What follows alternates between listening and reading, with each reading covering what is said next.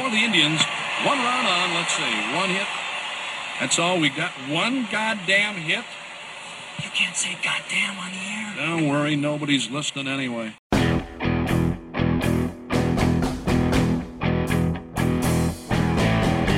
From the Gateway Lounge in Sioux Falls, it's Nobody's Listening Anyway. Here are your hosts, John Gaskins and Matt Zimmer.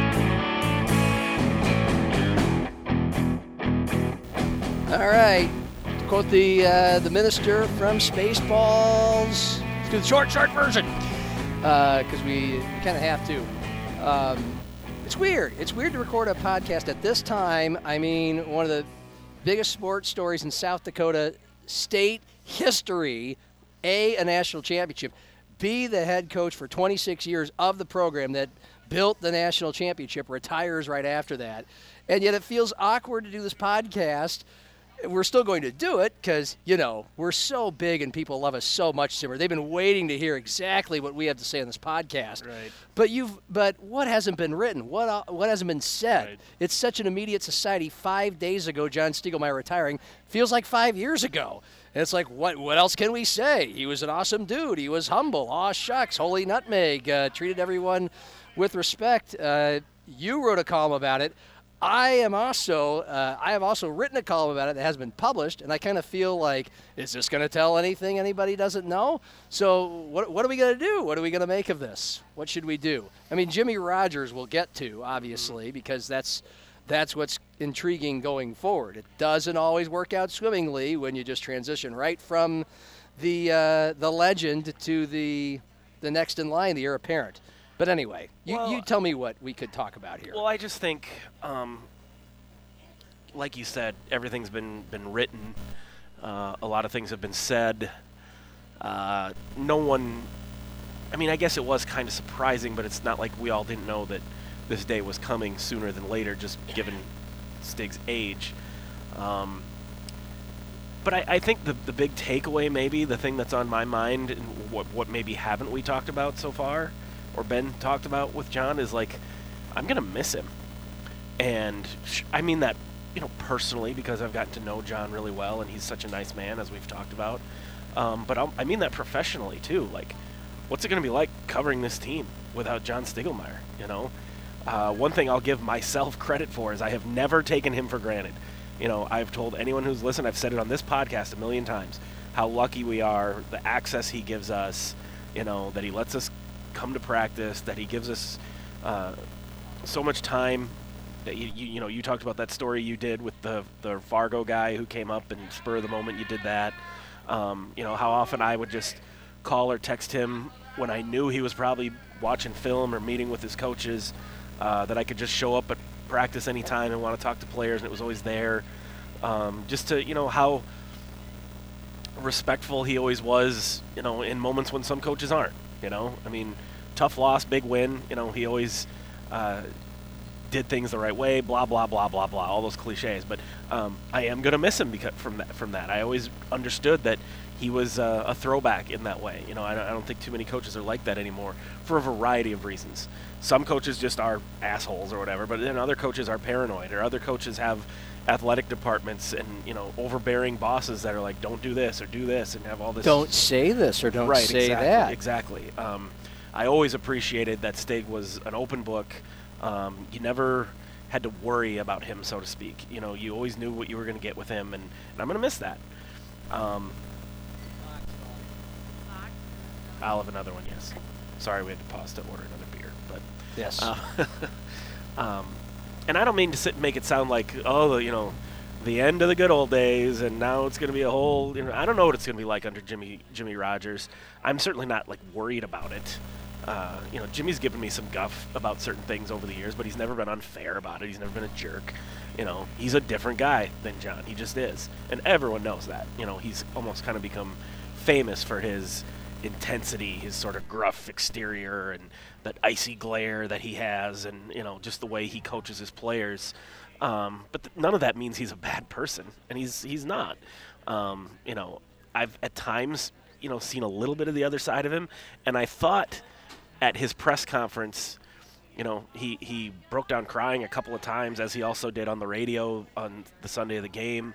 That didn't necessarily surprise me because he's just an emotional guy, whether it's, you know, highs or lows, whatever. But it felt to me a little bit like Jimmy was kind of trying to say at that press conference, like, I can have fun. You know, I'm not just this. I'm a you know, human. Yes, exactly. I'm not some angry, you know, whatever. And I hope that comes out because Jimmy's players wouldn't love him as much as they do if he was a prick all the time.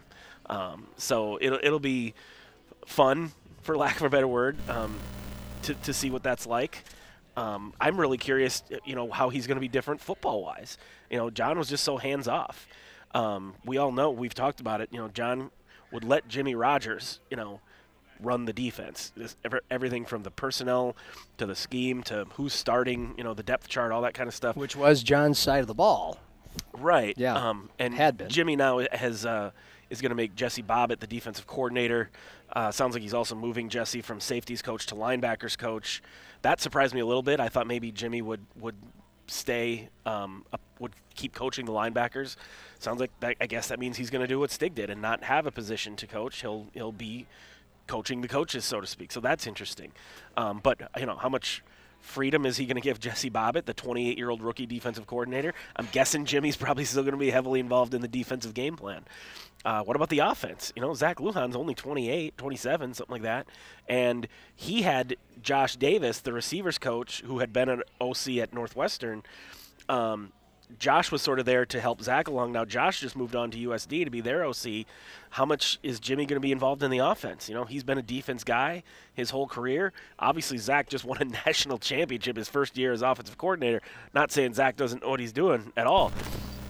But with the running backs coach moving on, Josh Davis moving on, you know, Zach needs some help now. You know, how involved is Jimmy going to be on that side of it? There's all sorts of things that are going to, there's going to be multiple new coaches. And so everything from just, you know, the schemes to the personnel to who he decides to bring in to be his new assistants to the culture that he wants, you know, are they gonna keep the MAD manual that, you know, the very famously John Stiegelmeier's Make a Difference sort of cultural guide that I didn't know there there was a manual. Yeah, wow. there okay. is. All right. You know, I'm just very curious, and I'm not judging in any way. I'm not saying he should do this or he shouldn't do this. I'm just really curious to see what the program looks like under Jimmy Rogers. Well, like I still want to spend some time on Stig here, although anyone who's listened to this podcast from day one or picked up on it even within the last year, we've talked plenty about him because obviously he's been a big part of South Dakota State's growth, but also their struggles to break through until they finally did. And it comes down to him and the fascinating legacy he was building, but also we weren't sure he was going to have until he won a title. But since you're on Jimmy, look, I was working. I didn't see the press conference. I didn't watch the whole thing. I read the stories that were written. You weren't working at the time. I sort of was. I was there. But, well, yeah, you were there. I ended up squeezing the column out of it, but it had to wait a few days. Yeah. Right. McCleary wrote the story. And by the way, boy, I mean, first of all, what a nice thing to fall in your lap for your first story. Right. Which was awesome. You crushed it, of course. And, but also, what was I going to say? You're talking about McCleary. I don't know. Argus. I don't know. Anyway, the thing that I took away one quote from that, and it shows who Jimmy Rogers is and what he's willing to say, and I think it's mostly a good thing, and I know Jackrabbit fans absolutely effing love it, and I parroted it to my closest North Dakota State friend, Bison Gregg, up in the Fargo area, when Jimmy Rogers said, this class will be the last class to only have one. Yeah. And I'm like, oh, big swinging balls right away.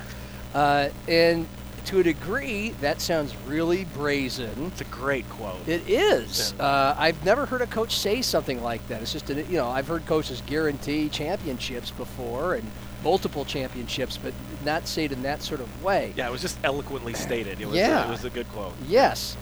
Half of me, and I think anybody else who listened to it, whether you're a Jacks fan, a Bison fan, or anybody else, thought, okay, this is, first of all, well, what's not untrue about that? I think even a lot of Bison fans figure this is not SDSU's first national title.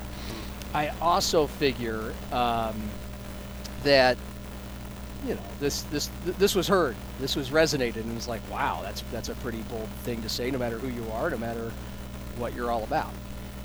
Yeah. Sorry, I got distracted. Yes, that's okay. Um, You know what I mean? Like at first it seemed like you wonder how this plays in Fargo, whether it matters or not. Well, like you said, I don't think I made the statement after the national championship game ended.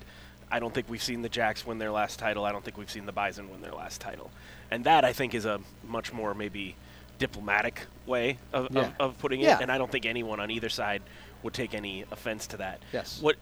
Part of why what Jimmy said doesn't seem very controversial is that we see what's happening in FCS. We talked about this on some of the previous podcasts. You know, are we going to see these same two teams in the championship game 3 years in a row, 5 out of the next 6 years, 8 out of the next 10 years? I mean, I hope not. I don't think it's going to be like that. But it could be. I mean, that's how far these two teams have separated themselves. And that's probably part of what Jimmy means. But also, he didn't shy away from, they talked about, almost every starter's back for next year. He knows what he's got. And, on some level, what's he supposed to say?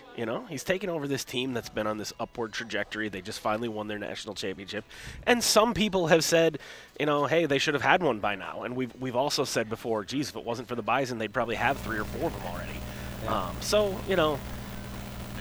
When he said it, it just struck me as a great quote, and then I didn't think about much till later, like was that really, not out of line, but how boastful was that? And I kind of came to the conclusion, not that boastful. I mean, he's probably right. I would agree. And eventually there will be a South Dakota State class of football players who don't win a national championship. The hat I like to wear from a sports media, recovering sports talk host hat, who likes the most interesting and compelling things, and also the hat of a PR person, because I've seen and heard a lot of PR wins and PR disasters. Mm-hmm. So I feel like I could be a I have been a PR person for the Canaries. So what's he supposed to say? I guess something like, we intend to win more championships. We are, but that seems very, I guess, for a school that's just as big of a rocket ship as South Dakota State is on right now, that almost feels almost too weak. Because I remember that you can pick probably all kinds of examples in the history of time where people said, we're going to win titles, and they did, and they were right. Joe Namath is the most famous. Pat Riley, when he predicted a repeat at the Lakers parade in '87 or whatever it was, '88. And he, by the way, he regretted it. I mean, they backed it up and they won, but he regretted it. He said it made the follow-up much harder, and he put it all on himself because he told the world they were going to win it again. And then I think of Scott Frost. And look, South Dakota State's in a much better place, and I'm guessing, because it's not that hard, Jimmy Rogers is a better coach than Scott Frost. But Scott Frost, when he was introduced as Nebraska's coach, had the famous balls swinging line of when they asked, the Big Ten's going to have to adjust to how are you going to adjust to the Big Ten way of life because of the style you won at UCF? Big Ten's going to have to adjust to us. Not so much. It didn't. It didn't work out that way. I mean, I guess it's possible. But this is a different situation. This is a different it's possible situation. that Jimmy runs it into the ground. That's always possible. No, but it's fine. I agree. don't think anyone thinks that's coming. No, it's it's not like it's not like a hand over your mouth. Oh my God, sort of thing. No. But it was still kind of like. It did show you a little bit of who Jimmy is. Because I'll say this: is it something John Stiegelmeier would say? No, it's not. No. He talked about national championships, but not in that sort of way. Jimmy does it, but in another thing I appreciate about Jimmy, he's not always, he's quiet for the most part. He's not a guy who is, runs to the media, and when you do talk to him, he it's not like he's one of those guys that couldn't wait to get a microphone in front of his face. Certainly not that kind of guy. Yeah. But having said that, he doesn't speak in cliches either. He doesn't. That's great. And and I'm not even saying it's bad to do that. He's just going to shoot from the hip. I don't know if he, plotted that statement, that remark. It was funny after the press conference was over. The SDSU Twitter sent out like a graphic with one of his comments from those. The statement is the standard. Like they chose that as that's going to be the catchphrase or whatever. And I was like, I didn't. Do they mean that statement that we're talking about? No. Okay. And that it. What When he statement are they said talking about? winning the national championship, see, it left out some context. Yeah. In the press conference, he said winning a national championship, beating North Dakota State, and beating them, whatever the final scores, I don't remember, but a blowout. He's like, that was a statement. And he goes, that statement is now the standard. When you put those two sentences together, it makes sense, and it's a good quote. But just the statement is the standard by itself doesn't make any sense. So I saw that was on Twitter, and people were kind of, what is he even talking about? Well, it made perfect sense when he said it. They just kind of chopped it in half. But that's what he's saying. Like, hey, we're going to hold ourselves to that statement, winning national championships. Yeah. And I think for the most part, Jimmy's smart enough, whatever, knows better than to, he's not going to be a big mouth, I guess is what I'm saying. But that doesn't mean he's going to shy away from saying what he thinks and shooting from the hip. You know who he's reminding me of? Who's that? Bo Pelini. Bo Pelini light. Not nearly as bombastic and asshole-ish, but defensive guy, not necessarily polished, not necessarily a guy who loves the spotlight, but not afraid to curse. They have that in common. Ready to take over a program and is going to shoot from the hip and may not be as easy and sunny as a guy like John Stiegelmeier to deal with or to extrapolate wonderful eloquence from, but still will give you some good. Bo Pelini gave us plenty of good stuff. And I interacted with Bo for a few years when he was coaching Youngstown, and I never had a problem with him. Well, and you could that was a different job. It was, but also you could still tell he was ready to pounce if you asked a stupid question. Oh yeah, even when he was coaching Youngstown. That look on his face. Yeah, it was a great look. Yeah. What do you want, asshole? That was his look. Right. And so, when I knew I was talking to Bo Pelini, did I kind of step up my game a little bit? Yeah. I did. Me too. Not because I was intimidated or anything, but it was kind of like, well, you have to if you're going to get anything out of it. Exactly. You can throw John Stiegelmeier a crappy throwaway question, and he'll formulate a crappy answer for you. Yeah. If you ask Bo a stupid question, he's that's a stupid question next. If you're lucky, probably even worse than that. And I think in that regard, he probably does have a lot in common with Jimmy, because I said in the column I wrote yesterday, Jimmy's fair, but he won't suffer fools. And what I mean by that is, if you waste his time, if you ask him dumb questions, if you don't know anything about his football team, he's not going to like you very much. Right. Yes. And I started thinking Bo Pelini when I read that. He wasn't the only person I thought of. By the way, let's take just a quick detour here on Nobody's Listening Anyway. Oh, I sounded like a radio host there. I said the name of the podcast. Here at the Gateway Lounge. Oops, I mentioned our partner. Sound like a radio show. Can we just mention what happened about 5 or 10 minutes ago? It's never happened in the history of the recording of this podcast. When you said you were distracted, there's part of me that wishes we would have let it come to light and actually investigated the situation. But it is kind of fun to speculate on what was going on. Was he drunk? So yeah, I don't know. I mean, we can ping pong this if you want, back and forth. But there's just this guy that at the first 5 or 10 minutes we were talking.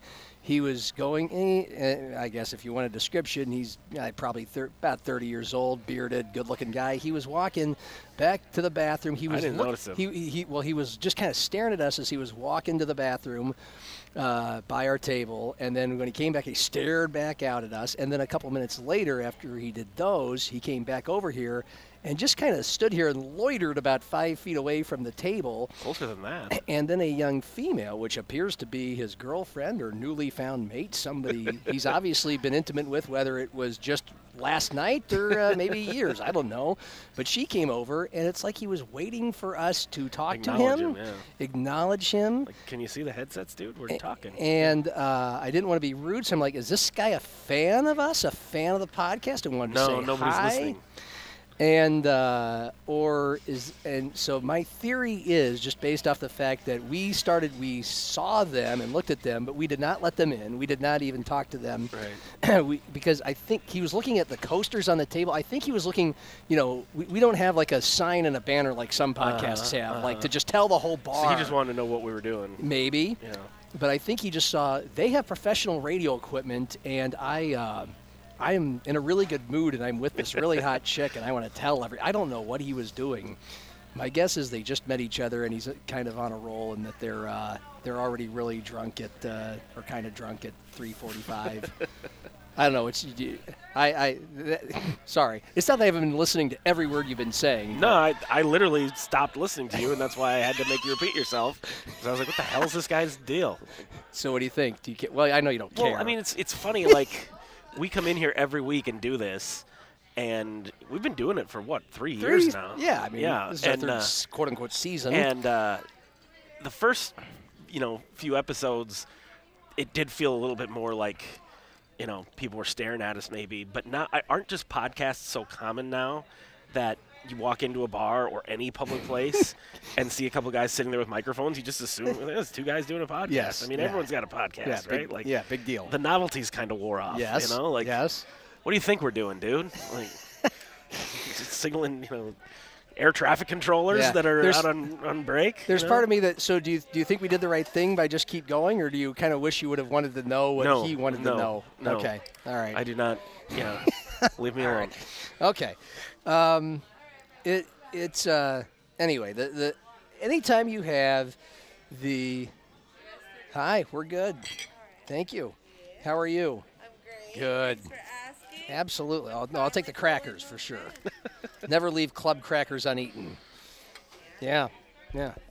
Gateway Lounge, boy, I could play up the pizza, the wings, the chislic, the enchiladas, but the fact that they give you club crackers with every salad, your fat-free Italian dressing that you would never guess is fat-free. So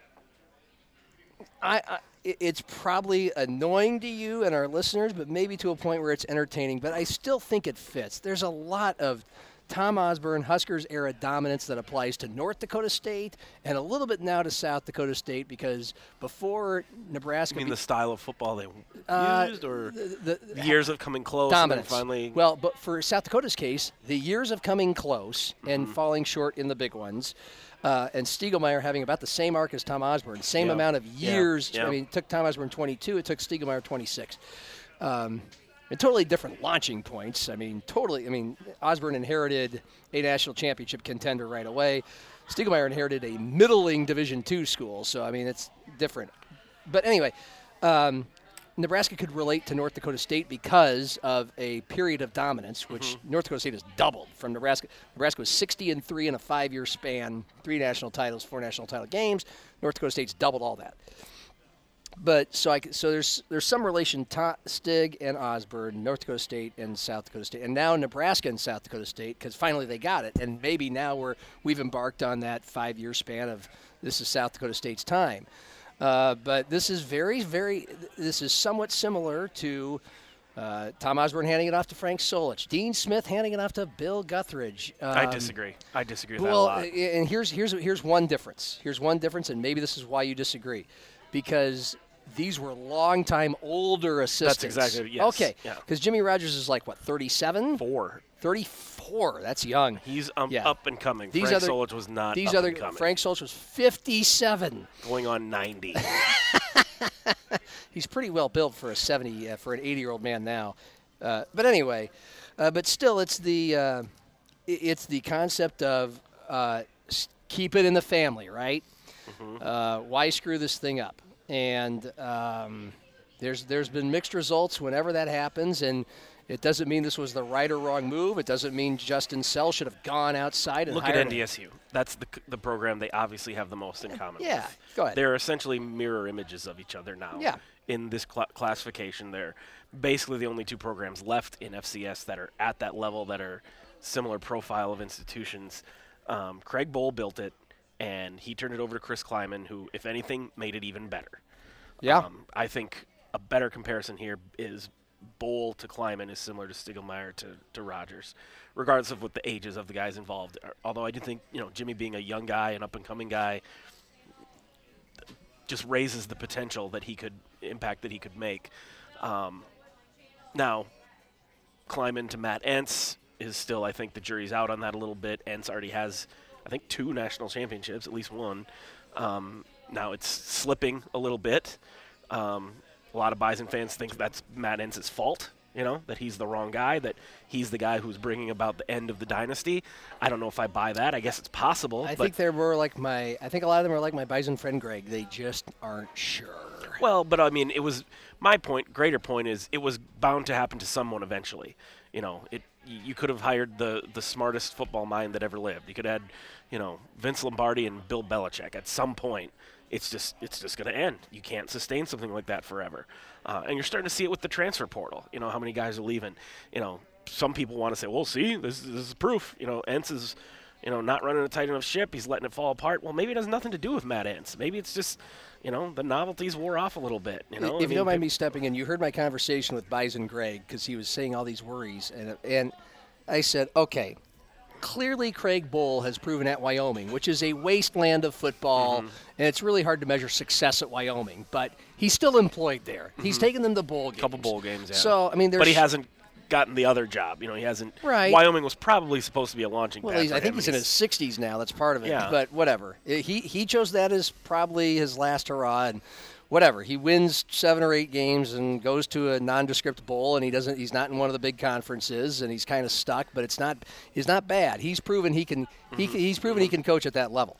And clearly, Kleiman, holy shit! I mean. It kind of almost makes you wonder if he was a bigger part of the success with Bohl than Bohl was when he won 4. Not necessarily though. When he was part of 3 and then he won 4 out of 5 as a head coach. How would Kleiman do if he was at Wyoming? Fair. How would Bohl do at Kansas State? Yeah, and Gene Taylor wasn't. Yeah, right. So okay, but Kleiman, whatever. Like he clearly has proven and earned his spur. I don't care how bad Alabama as beat we them all in the Bowl. Dakotas predicted he would. Yeah, I mean they won the Big 12 title. They beat the team that made the national title game. Whatever, so it's kind of. So I told Greg. Craig Bohl obviously can coach. Chris Kleiman clearly can coach, and so. So maybe it's not just the North Dakota State train and anyone can win there. Maybe those guys were really good. It's kind of like Osborne at Nebraska. And actually, I go back to Osborne was 34 when he took over as the heir apparent to Bob Devaney. And Bob Devaney was 1 year removed from 2 national titles in a row. So it's probably a little. So this is probably a little. And Bob Devaney was about 60 years old. So that's a little more fitting of a comparison. Yeah. But there's. I don't know where I'm going. I feel like we're in Grumpy Old Men, and he's telling the story about. I was going to say, are you okay? That's like the 3rd time you've just completely spaced out in the middle of a point you're trying I feel like make. I'm in Grumpy Old Men, and he's talking about how all those flat-bellied doctors told him he shouldn't drink beer and eat about bacon. Matt Entz, and you got talking about Nebraska. Okay. Well, my point is maybe Matt Entz isn't that bad of a coach or unworthy of the job. Maybe there were just 2 great coaches ahead of him, and he's not as good as them. But that doesn't mean he's the wrong guy or he's not worthy of the job. I know we're supposed to be talking about South Dakota State, but... Well, no, I mean, we're just... like I said, the jury's still out, I think, on Matt. I said the other day, North Dakota State has not won its last FCS national championship, and I stand by that wholeheartedly. They will win another one, because I don't think they're going to FBS anytime soon. Now, I could end up looking stupid for saying that in 4 years, but right now I just don't. The landscape doesn't look like it's happening anytime soon. Are the Jacks going to win 5 in a row? I don't think so. Have they won their? Like I said, but they're going to win another one. And right now, I don't see how they're not the favorites to repeat, especially with everything that's going on with the Bison. But that program is still very powerful. And oh, by the way, they haven't even yet seen the impact of their new indoor practice facility, which they just started practicing it. What kind of impact did the S-Jack have on the Jackrabbit program? Humongous. Now, maybe you could say NDSU was already so far ahead that, adding the indoor practice facility won't even make that much of a difference because they already sort of have everything. But I don't, the idea that NDSU is this crumbling dynasty, I just don't, They were just in the national championship game on what was a supposedly, down year, skies falling, injuries, and all this other stuff that happened to them. They still made it to the national championship game. If that's your bad season, you go 11-3 or whatever the hell they were and make it to Frisco. And the now tortured, arrogant mind of a Jackrabbit fan, my friend Bison Greg, who's a reasonable man, is not only wondering if Entz is the guy, even though he's won 2 national titles, and made it to another national title game. Only losses were to the Jacks and to an FBS team. But he also, of course, just had to drop in that the injuries North Dakota State had, that North Dakota State beat itself, and that the Jacks were so fortunate to come across. The beating themselves, that's bullshit. But the injuries were absolutely. Actually, he didn't even mention the injuries, but Hunter Lipke, I'm tossing that in there for him. Yes. Some people said he's the best player in FCS. And of course, as we discussed before the national title game, hey, the Jacks were able to beat the Bison in Fargo with Hunter Lipke, and with the Jacks not being with Tucker Kraft. Without Tucker Kraft. Yep. So come on. I mean, and I just wanted to tell Greg just. Well, tell him for me. He's full of shit. Same thing you were saying. It's at almost every position the Jacks have. We're better. Are better. Yeah. And next year the Jacks have almost everybody returning. So let's just. Tucker Kraft's gone on offense. Reese Winkleman, Caleb Sanders, who very, very big parts of the defense. So those are big losses. But they're going to be loaded next year. I mean, let's just ask this again. Now I'm just saying Husker stuff to be annoying. Frank, so after Tom Osborne went out, 3 national titles in 4 years, 60-3 in his last 5. He left with some of the best players in school history, also graduating. Scott Frost, Amon Green, and Jason Peter and Grant Wistrom on the defense. Nobody was begging or thinking Frank Solich, considering what Nebraska had lost personnel-wise. Frank's got to win a national title in year 1. Right. But it kind of feels like with Jimmy Rogers, that's the expectation, and it's going to be a disappointment if he doesn't. True? Yes and no. Okay. Jimmy will tell you that. It's going to be national championship or bust, I think, just based on the personnel. But, injuries could derail that. If 5 key starters get hurt halfway through the year, then all of a sudden, maybe that changes expectations. But assuming that doesn't happen, yeah, they're the favorites. They have everybody back. They're the number 1 team, and they by all means, again, barring major injuries, they should win the national championship. The only reason I say there maybe isn't that much pressure on Jimmy necessarily is he is a rookie head coach, and I think you give him some grace there. That's part of why this is questionable, for lack of a better word, timing. Does Stig really want to step aside and put those expectations on the rookie coach? Like, hi, you got to win it all. That's kind of where he's at, and Jimmy's okay with that because, Jimmy's already been a part of it. But if they don't win it, I don't think anyone's going to go, oh, well, it was wrong to make Jimmy. Jimmy's not the guy. We made a mistake. Yeah. But Jimmy will definitely feel disappointed if they don't. Obviously, it's a different world being a defensive coordinator from a head coach. Well, he did say, one of the things Jimmy said, and that's not just during games, obviously. Yeah, but Jimmy was self-aware enough to say, like, I'm going to learn stuff. Because I asked him, are you? I think the exact way I worded the question was, when did you know you were ready to be a head coach? And he said, I don't think you ever know for sure, something like that. But he said, am I ready to be a head coach at any program in the nation? No, I'm not. He said, I'm ready to be the coach of this team. Beautiful. Yeah, I thought so too. And then he also said, but I'm still going to be learning. I appreciated that. I think if you're a Jacks player, coach, fan, you like hearing this guy say, I'm ready to take this job. I know I'm the right guy for this job, but that doesn't mean I know everything. I'm still going to be listening, looking. I'm going to have my eyes and ears open. I'm going to be listening. Obviously he's going to lean on Stig. He's going to lean on Justin Sell. He's going to lean on his assistant coaches. I'm sure he's got other mentors from other walks of life that we don't even know about.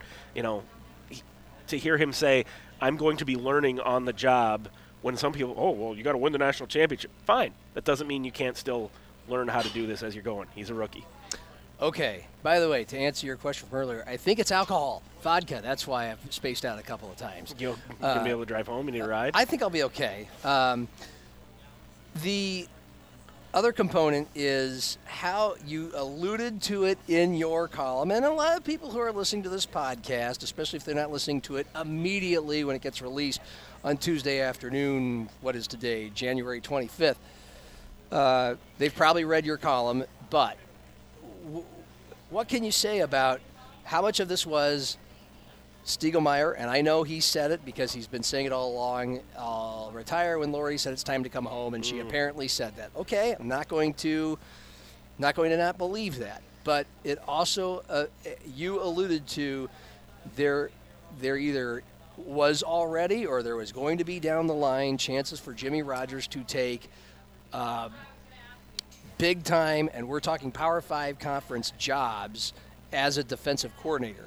That I think if any of us know the math, would have probably paid at least twice as much as Stiegelmeier was being paid as South Dakota State head coach. So how does this feel, or what do you know, or what are you willing to say about that forcing everything that's transpired? I don't have any inside information that I'm withholding. It's not like someone told me, well, he got forced out or he didn't want to go or anything like that. But I like I said in my column, why go now? You got 199 career wins. Get to 200, dude. You just won the national championship, but everyone's coming back. Win another one. Go out there and like I said, maybe that means if you win the second one or don't win the second one, you choke, whatever, then Jimmy doesn't take over with those expectations. But we all know, and there were a lot of rumors out there. I mean, there was a defensive coordinator opening at Washington State, and we know who the head coach at Washington State is. He's a former SDSU assistant. Jake Dickert, who used to work alongside Jimmy on the Jacks defensive staff. Yeah. So there were a lot of rumors there. To come right out and say, like, oh, John retired before he wanted to so they could lock up Jimmy, I'm not saying that. I don't have any inside information that indicates that's what happened or what's happening. But I do wonder if John, because who's going to force John Stiegelmeier to retire? Justin Sell has said how many times John can coach here as long as he wants. And I said on this podcast, I asked Justin at the end of the celebration party in Brookings, like, is John going to hang him up? And I mean, I guess it's possible that Justin knew something I didn't and just had a really good poker face, but it didn't seem like it. He seemed very much like, we'll see. And he said the same thing then. He's like, he can coach as long as he wants. When Lori tells him it's time to be done, it's time to be done. But it is possible, and I also think John Stiegelmeier cares about this program enough, cares about Jimmy Rogers enough, cares about all of it, that maybe if he felt like that's what he had to do, like, hey, if I don't retire, we could lose Jimmy Rogers. And if Jimmy goes, does he take Jesse Bobbitt with him? Probably. All of a sudden you're sitting there with you got John and Zach Lujan and, almost an entirely new staff. It wouldn't at all surprise me that John said, hey, that's why the time is right. I just won the national championship. Jimmy's ready. If we don't move now, we're probably going to lose Jimmy. If it's not to Washington State, it's going to be someone else, later this offseason or next year or whatever. Let's just do it now. Yeah, and that's a very selfless act. And really, that is the John Stiegelmeier reputation. It precedes itself. Every story we've read and heard about him is fairly selfless, that make a difference, mad. I'm sure it drives Yotes fans or NDSU fans nuts, and they think it's a big phony thing. It's not. He is fairly selfless, and there might have been a part of him that thought he cares enough about the program, that he's this empire that he's built, that he wants it to continue to be at the top and even get bigger and better beyond his time there. And to him, the best way for that to happen in this moment was for Jimmy Rogers to be that guy that takes over. And whether it was now or a year from now, that time was ticking. And if he wants Jimmy to be that guy, then maybe you let it happen. Of course, it's easier to go out when you finally accomplish that national title. That's what fascinates me is when coaches retire, when they retire. Husker parallel. I mean, Tom Osborne knew that Frank Solich had been an assistant head coach, gave him that label, and he told him 6 years before it happened, give me 5 years, I'll retire, you take over. And Osborne gave it one more year than he promised Solich, and that was at the time when both Minnesota and Kansas wanted to hire Frank Solich. And Osborne said, and then the story is Jason Peter and Grant Wistrom, these two All-American defensive players, NFL guys, said, Coach Osborne, come on, go out on top with us. Give one more year. Come on, you got to coach us. It's a sure deal. We're going to win the national title. So he did, and then he gave it to Solich. But he gave Solich a comparably bare cupboard. It's like, and Frank Solich coached Nebraska to its first 4-lost season in 30 years in his first season. And then I've seen other head coaches of big kind of dynasty empires like this. They'll do what Stiegelmeier did. They'll retire when they know the cupboard's not going to be bare. They'll retire when they know they could have won another or two more national titles to add to their name and their legacy, but they passed it off to the next guy. So the next guy, who's usually an assistant, who's a first-time head coach like Jimmy Rogers, Bob Young to Kalen DeBoer, gets handed a great deck of cards to keep the train rolling. So maybe that was it too. Yeah, I think the Bob Young to Kalen DeBoer reference is a pretty good one too. It doesn't always have to be about Nebraska, you know. Yes, it does. It's more fun that way. For you. Maybe now those references will stop because there's Stiegelmeier's No more parallels left. I know you got to go, so I mean, I'd love a good Stiegelmeier story. But you wrote a good one in your column about the hockey helmet, and Yeah. Do you have any others? Probably. I mean, it's, you know, all the stories with John were just little stories like that, you know, because John didn't hang out. Right. You know, it's not like we have some story where we were at the bar one night and, you know, Yeah. or anything like that. I mean, Yeah. it's just little things like how when we do the Zoom press conferences during the week, he always asks Zach Borg about Dean, his 2-year-old son. And it was cute at first. After a while, it was almost like, John, could you come on? Like, yeah, Dean's cute. Can we work here? Like, come on. Yeah. You know, but that's just how John was. You know, I brought Arthur to practice a couple times. You can imagine, you know, how gracious John was, you know, excited to see him. And to be fair, you know, OJ's like that when I bring Arthur to Augie practice. John Anderson was always friendly when I bring. It's not like that doesn't really make Stig unique in that he's an old Sure. guy who's Yeah. nice to little kids or whatever. But it was just always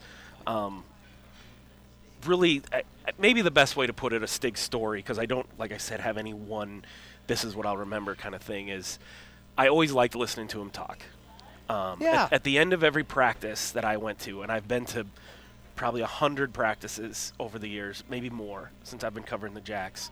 When practice is over, they all just like, you know, they all gather around in a huddle at the center of the field, and John speaks to them after practice. And sometimes it's just, you know, house cleaning stuff. Like, hey, dinner tonight at 6, lift tomorrow at 7. I didn't like how we ran this drill. You know, something just in and out, just, you know. But other times he would have, you know, something of a speech prepared for them. Sometimes it was, hey, it's so-and-so's birthday, and they, you know, say a little thing about that guy or whatever. Yeah. And, but I just remember how many times listening to John talk, I would hear him say something, and I'd be like, I'm going to remember he said that. And if I had the time, I probably could make a list of one-liners or sentences or things he said over the years that I internalized, that I remembered, things that I felt like, you know, that's something that can help me in life. You know, Yes. I think, you know, I don't know how much I'm going to talk to John now that he's retired. I don't plan on never speaking to him again. Certainly, Yeah. I hope I see him in Brookings. You know, but I can honestly say, and maybe I shouldn't say this as a beat writer, because obviously you're supposed to have a certain level of detachment. But you know, I meant what I said in my column, that I feel like I'm a better person for having known John Stiegelmeier. You know, I feel like he impacted me in a positive way. Yeah. And you know, I have a dad. I don't need John to have like a father-son sort of relationship or anything like that. But I could see myself asking John Stiegelmeier for advice. You know, and he was not my coach, but he's the kind of guy, and I have enough respect for him that I could see myself ever being in a situation where I don't know what to do here with this life decision or whatever. I could see myself asking for his advice, and not necessarily doing exactly what he said, but valuing whatever his opinion was on something. You know, I had about 3 different quick stories, but that I would tell about Stig, and I don't have nearly the personal experience and anecdotes that you do, but anyone listening to this podcast probably understands that I at least talked to the man once a week for 15 minutes at a time for several years, and that was the basic nature of the relationship. Couple of tense interviews, one after he got the DUI. I was too intrusive. He was more than, you know, if you recall this, he was more than happy to basically face the music. Happy is probably the wrong word. He willing, was willing to do it. Yeah. Willing. Mm-hmm. And he was great, because I texted him that day. The news broke and just said, hey, both because I knew it'd be a good interview. I knew a lot of people would listen and enjoy it. I'm a businessman. We get a lot of downloads, you know, but also give him the opportunity. Let's see what he has to say about it. I was shocked. I texted him, okay, obviously the news is out. Would you like to come on the show and talk about it? And texted me right back, yes. And something, I mean, I don't know exactly what he texted me, but he said sure. And I'll admit, you know, the first half of the interview, and Craig and I were doing the interview, but I was asking most of the questions, was good. I put him on the spot. The second half of the interview, I probably went too far. I don't need to do a play-by-play here, but I went too far. And I know because people I trust told me that. And so, but at the same time, I texted him back, and I knew it. And I texted him during the break, and I just said, thank you for doing it. I hope I didn't go too far, or whatever I texted him. But, it's impressive that you did this. And, and he basically said, don't worry about it, and, whatever, you do a good job. Something Stig would say, right? Mm-hmm. But then there was, you said you'd ask him for advice. So, because I've got a couple of stories, and the one I posted on Twitter at John Gaskins 981 about the Fargo, the Bison fan, the radio host from Fargo. That was a lovely day. You can read about it. But and I'm going to post another column at John Gaskins 981 that's got a couple other anecdotes. The one I don't have, because you mentioned the word advice. So the second time I'm working for the Sioux Falls Canaries as running promotions and entertainment, and it's Jackrabbit night. Mm-hmm. And who else would I get besides John Stiegelmeier to come throw out the first pitch? Back-to-back years. The first year I had lost my radio job, and I was pretty humbled. I was kind of depressed, as anyone would be. He came and did it, and then I was dressed up as Harry Canary with these big, giant, goofy fucking glasses. I looked like an idiot. But I went up to him in his section. He introduced me to the wife and the kids and the grandkids. But then we had a great 5 or 10 minute face-to-face talk. And again, I look like a fucking clown, literally, because I am literally a clown. Yes, we've seen it. And he couldn't have had a straighter face, looked me in the eye, and been genuinely concerned about my job situation and my mental well-being.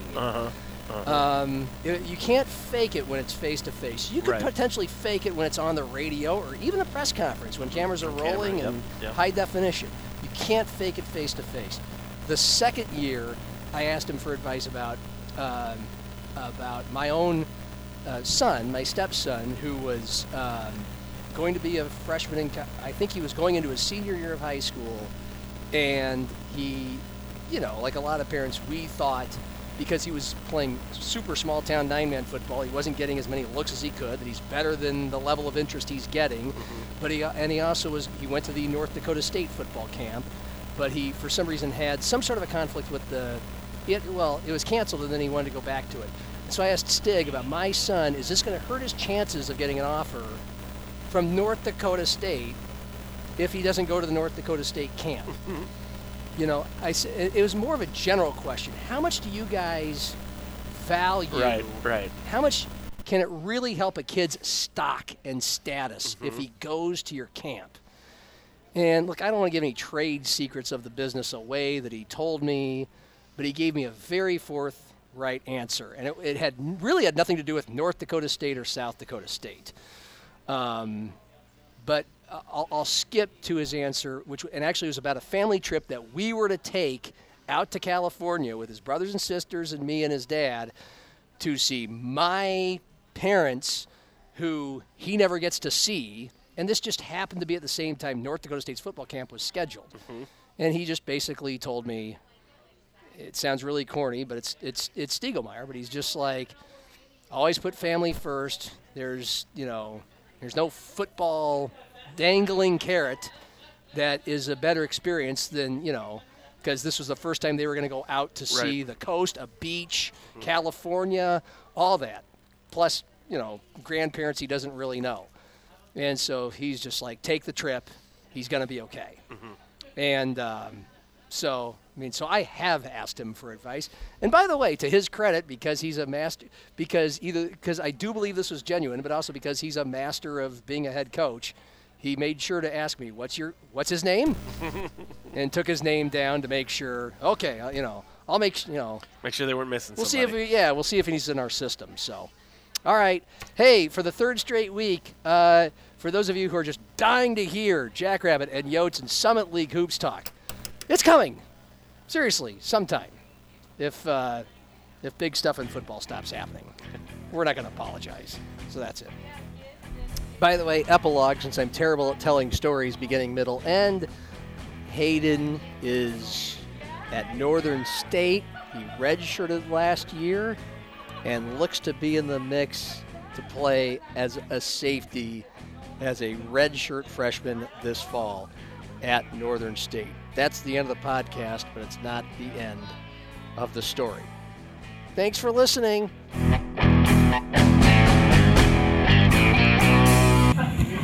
Why are you laughing? That was a terrible outro. Fuck you. You guys need another round of drinks? Yes.